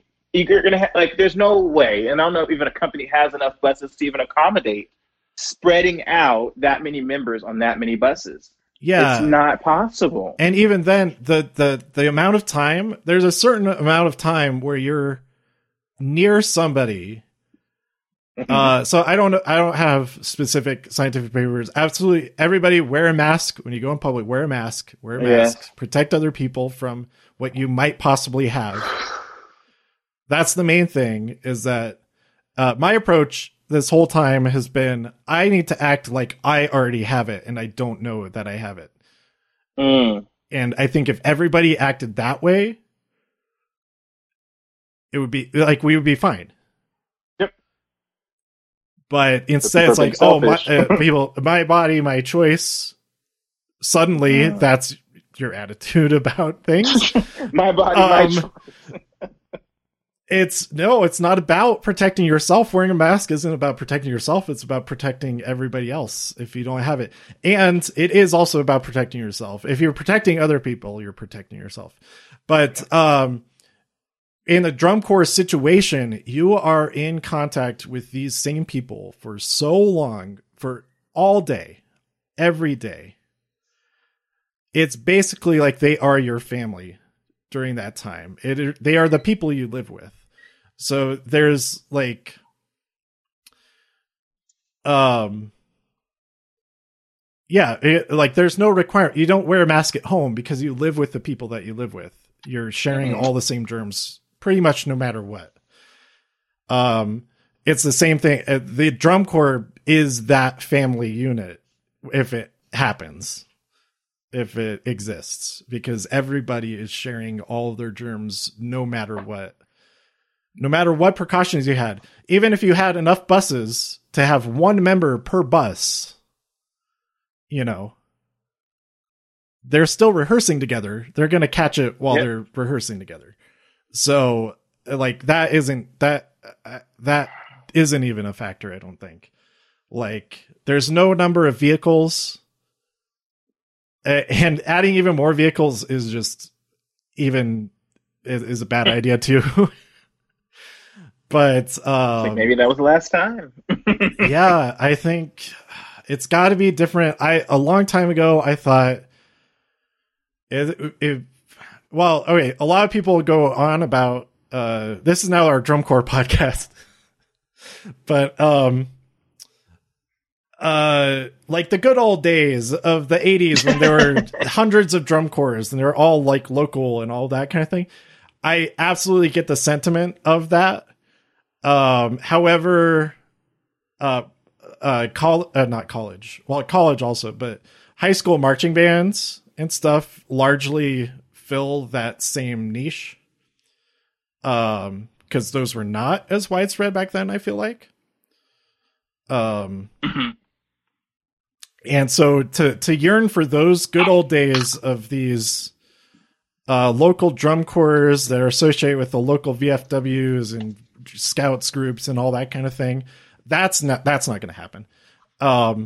So I don't think we should be striving for that kind of thing. But I do think there is definitely value in having local groups of people who may not like they have kind of been doing with the sound sports stuff. I think that is more similar to what's going to go happening. And with System Blue, they're doing the INE competition, virtual competition. I think that is absolutely the way to go. And I've thought something similar for a long time now. That something needs to be done like that if the activity is to continue just in general. I didn't have this specific viewpoint on it, but for it to continue in general, I think it does need to be more accessible because it becomes more and more inaccessible every year. And more expensive too. That's the main thing. Like the number one thing is how expensive it is to do. It's like college tuition. As a member, how expensive it is to be a member of such a group. There's an awesome group. I don't know if they're awesome or not. I just saw the page real quick, but they're running with an idea that I actually had a while ago, not to try to take like credit for anything, because I never like published the Facebook page or like made steps to do it or anything. But I had come up with this idea of like an open source drum corps, and I called it the Drum Corps Drum and Bugle Corps or something dumb like that. And I made like a logo. And my idea was Drum this Corps. Is back. I was working with DCA Corps, High Country Brass here in Colorado. And I was thinking like, oh, what if you got you worked with some arrangers and stuff like that, did like all these number of different things I was thinking about, like make music available, like have a show or shows, all kinds of music that is open source, that everybody can access, that everybody can use it, everybody's allowed to record their own thing with it and that kind of thing. And that either local groups and this group, I think they call it the Open Source Drum Corps or something like that. They're actually doing this, which is awesome. And then Blue Devils also did something with the 2020 Horn Line. They was it Chase the Clouds Away? Yeah. That everybody recorded their own thing, and then I don't know who put it all together, but they like combine them into, so it's like the whole brass ensemble. Like that kind of thing is really cool. But also I was thinking like before, when people could get together locally to play music and all of that you'd have like this library of open source sheet music that anybody could get together, print off that sheet music, play with your friends, as small as a group of 3 people or, and all that kind of thing. And it's awesome to see that somebody is doing that in the modern situation, how that works with what's going on now as far as that kind of thing. But the virtual individual and ensemble competition is like a great idea. We'll see how it goes logistically and all that, because that's always something to figure out. I think they might. I haven't. I only just saw the announcement, so I don't know any of the back end side of things, like how they're. If you'll be able to watch everybody's performances and stuff like that, how does that work with copyright and things like that? But yeah. So that'll be interesting to see from that side of things. But from the aspect of the performers doing it, it's going to be really cool for them to have some type of outlets in that community. And I think that's the main thing, is that community is what they're trying to keep. So keep connected. Totally. So with the theaters still being closed, and even when they do open, I think the only movie that I'm going to go see is Tenet. and I'll have a mask and maybe like a whole hazmat suit when I go see it, which might be appropriate for seeing that movie. What I'm getting to is that movie theaters are still closed. I've been seeing like pop-up. There's one near me, pop-up drive-ins. Yes. For like old movies. They haven't released brand new movies doing that, but this could be a revitalized age of the drive-in theaters, which would be amazing. I would love that. Okay. But for now, pop-ups in the unused parking lots of these large malls and stuff like that. It seems like a good use of that space. Give us options of stuff to do while also being safe from other people's germs and spittle. So I haven't gone to the one near me, but that would be really cool. But also there's been a lot of movies that have come out on demand, instead of in the theater or just on the streaming services of those, the companies that are releasing those movies. Have you done any of those, like initial release rentals or purchases yet? I haven't yet. Like I'm saving it for the Candyman. Yeah. I'm waiting if it does go there, which honestly I think it's probably going to end up being that way. Yeah. Because all theaters got shut down, so I'm just like, okay. So with that being said, this release is supposed to be in September. We're coming up to August. So, I mean, it really in 5 weeks, is it really going to be open for us to start to get something? So I'm just going to wait for that digital download, or that the way you can download it for 48 hours or something and watch it from home. I mean, that's what, maybe invite some friends over and just take advantage of that. Because, I mean, I'd rather be safe than sorry. And even though they're thinking about, you can separate the seating and, only allow a certain amount of people in there, like, I just don't trust it. Yeah. And until we have a vaccine, I just don't trust going out. Like, I get tested every 3 weeks because it's free. So whether I'll go, whether it's the nostril one, which now it's self-administered now, so now you can do it yourself at the place. Because the first one they just shoved it up there, so I was like, oh, okay. Yeah, now I've had that done for the flu before. I haven't been tested for COVID yet, since I don't have contact with anybody anyway. So as long as I just act like I do have it when I go out.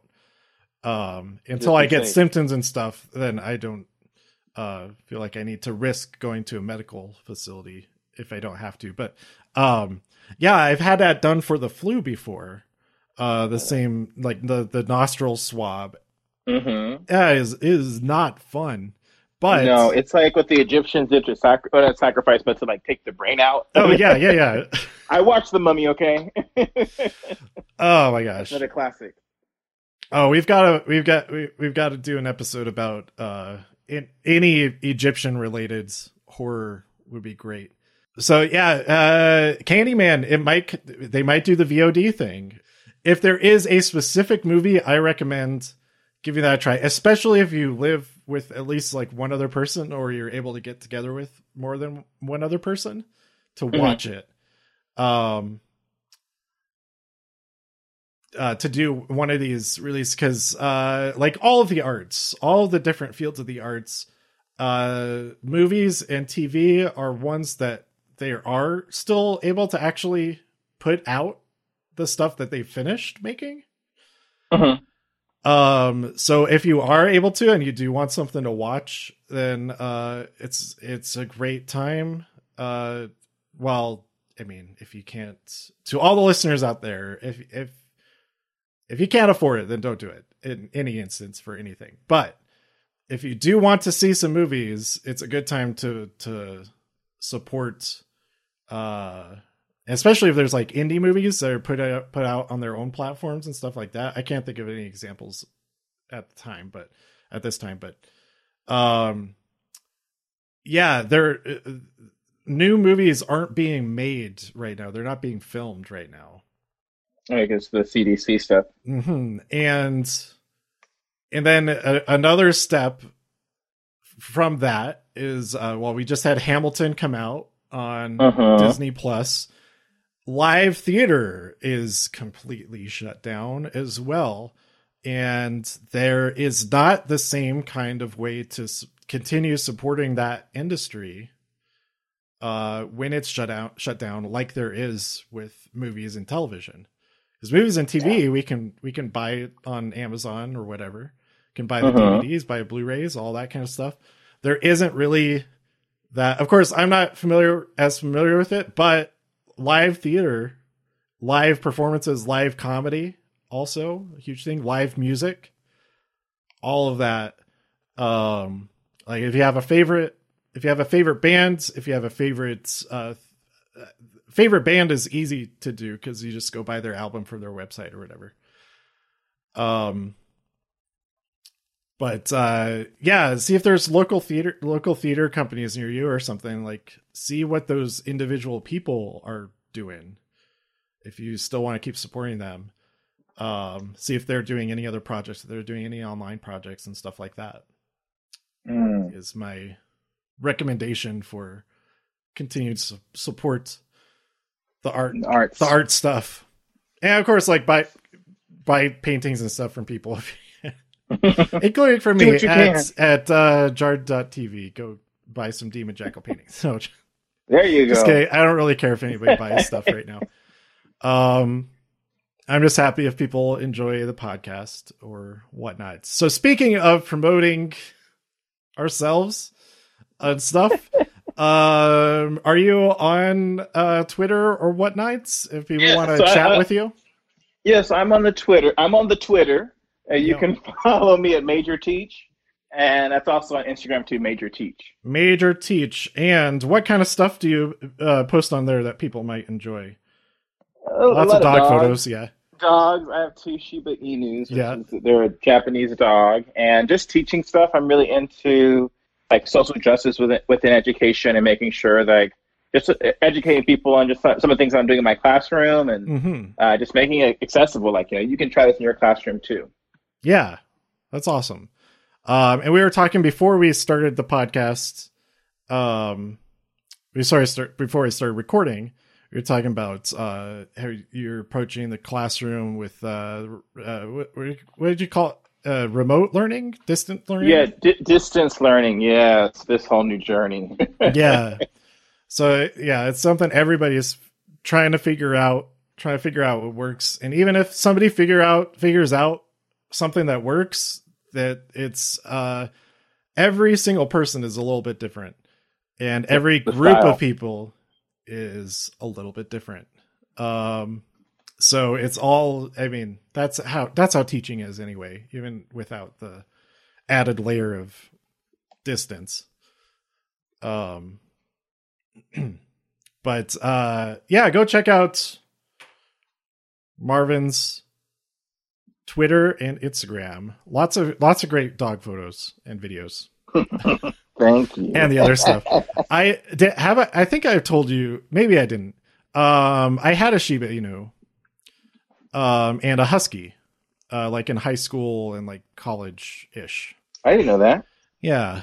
The Shiba was my sister's, and then they moved to a new apartment, and so then we got that, like he moved into with us at my house at the time.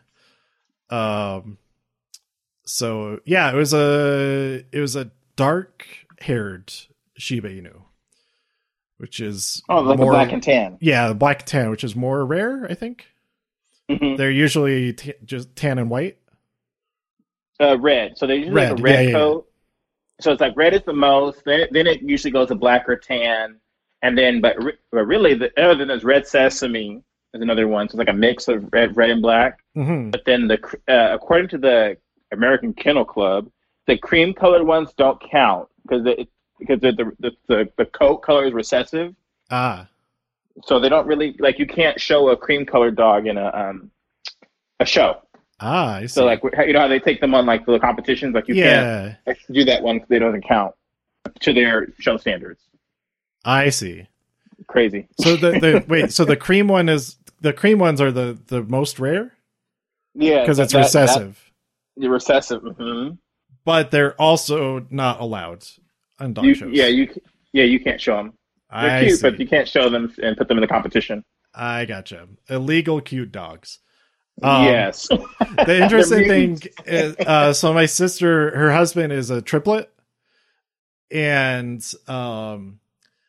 his brother and sister have like light hair, and he has dark hair. And the Shiba, they named him Brody, named after the character from Mallrats. He is a dark hair, and his siblings were both were red Shibas. So it was like kind of a funny parallel between them, all that. But those red coats. Yep. So there you go. There's this has been Shiba Talk here on TIW Podcast. Sweet to the sweet. I unfortunately don't have any pets currently, so I do not have cute animal photos, but I do have cute animal drawings. But go to twitch.tv/thedemonjackal and jard.tv for all the stuff that I'm doing, and links to all the different Twitter things and all that. I felt like I was going to say one last thing to talk about, and then I forgot what it was going to be. Maybe we figure out what movie to do next, whenever that is, and how often maybe we might do the podcast here. Maybe. Well, now I need to watch The Shining, so I think that's going to be my next my list. I kind of feel like don't watch The Shining, just watch Doctor Sleep. Okay, Doctor Sleep. Okay, so I'm going to write that on. I'll look into what the best way to watch it. I don't think it's on any of the streaming services yet, because it just came out on home video like in March. But yeah, you probably rent it for like $1 somewhere. Oh, have you done Redbox since all of this? Have you ever done Redbox? I haven't done Redbox since college. So Redbox, I'd use it a lot because the grocery store that I go to, all the grocery stores that I usually go to have it. And it just seems like a really bad idea now. That seems like a Prime. Yeah. It's basically a virus dispensing machine, I think. Unless they have some sort of like... there's no way that it has like a built-in... It doesn't sanitization system. Maybe we could alternate between a new movie for you and a new movie for me. Yeah, I like that. That kind of thing. So we'll decide on the next one which movie you would recommend that I should see. We'll decide that after we talk about Dr. Sleep. Okay. Sometime in the future, whether it's weeks, a month, maybe a monthly thing. I don't know. We'll see. I was kind of thinking it would be cool if we did Candyman 2 next month. Ooh. Candyman 3. Right before the new one comes out. Yeah, and then Candyman 3 in September. And then the new one when it comes out. Fingers crossed. Yeah. Be kind of cool. I'll be down. But I have to figure out, it's the second and third movies aren't on like... Not on Netflix. They were on Prime at first, and they took it off. Oh, man. That's how I watched them. I was like, oh, let me rewatch these. It's on Prime. And then like a week or two later, because I don't know how they determine which ones to take off and put on, but it was on there, and then it was off, and it kept going on and off. I'm like, can you decide if you're going to keep it on Amazon Prime, or are you going to take it? And so they finally just took it off. But I think Candyman 1 is both on Prime and on Netflix. Yes, it is. I watched it on Netflix. I wonder if it's on one of those, because they have like those sub channels that are like $5 a month or whatever. And there's a couple of different ones. Like there's one that's like Blood and Monsters or something like that. Something weird like that. The thematic, great thematic. I know what you're talking about. Yeah. So I wonder if it's probably available to watch on one of those, I bet. But we'll talk about that on the next episode. All right, thanks for joining me episode of Dragon Ball Z. Cool. Thank you so much. This is a lot of fun. We talked forever. But yeah, we'll figure out when we're going to talk next. Thanks for joining me, Marvin. Oh, thank you. I appreciate it. And yeah, everybody be safe out there. Whatever you're doing, do it safely, and just be nice to people. And wear your mask. Wear your masks. It's such a simple thing, if only just as a gesture of caring about the people around you. Anyway, yes. Thank you, everybody, for listening. Thank you again to Marvin. And thank you. We will see you next time. Here on TIW Podcast. I said that weird. TIW Podcast.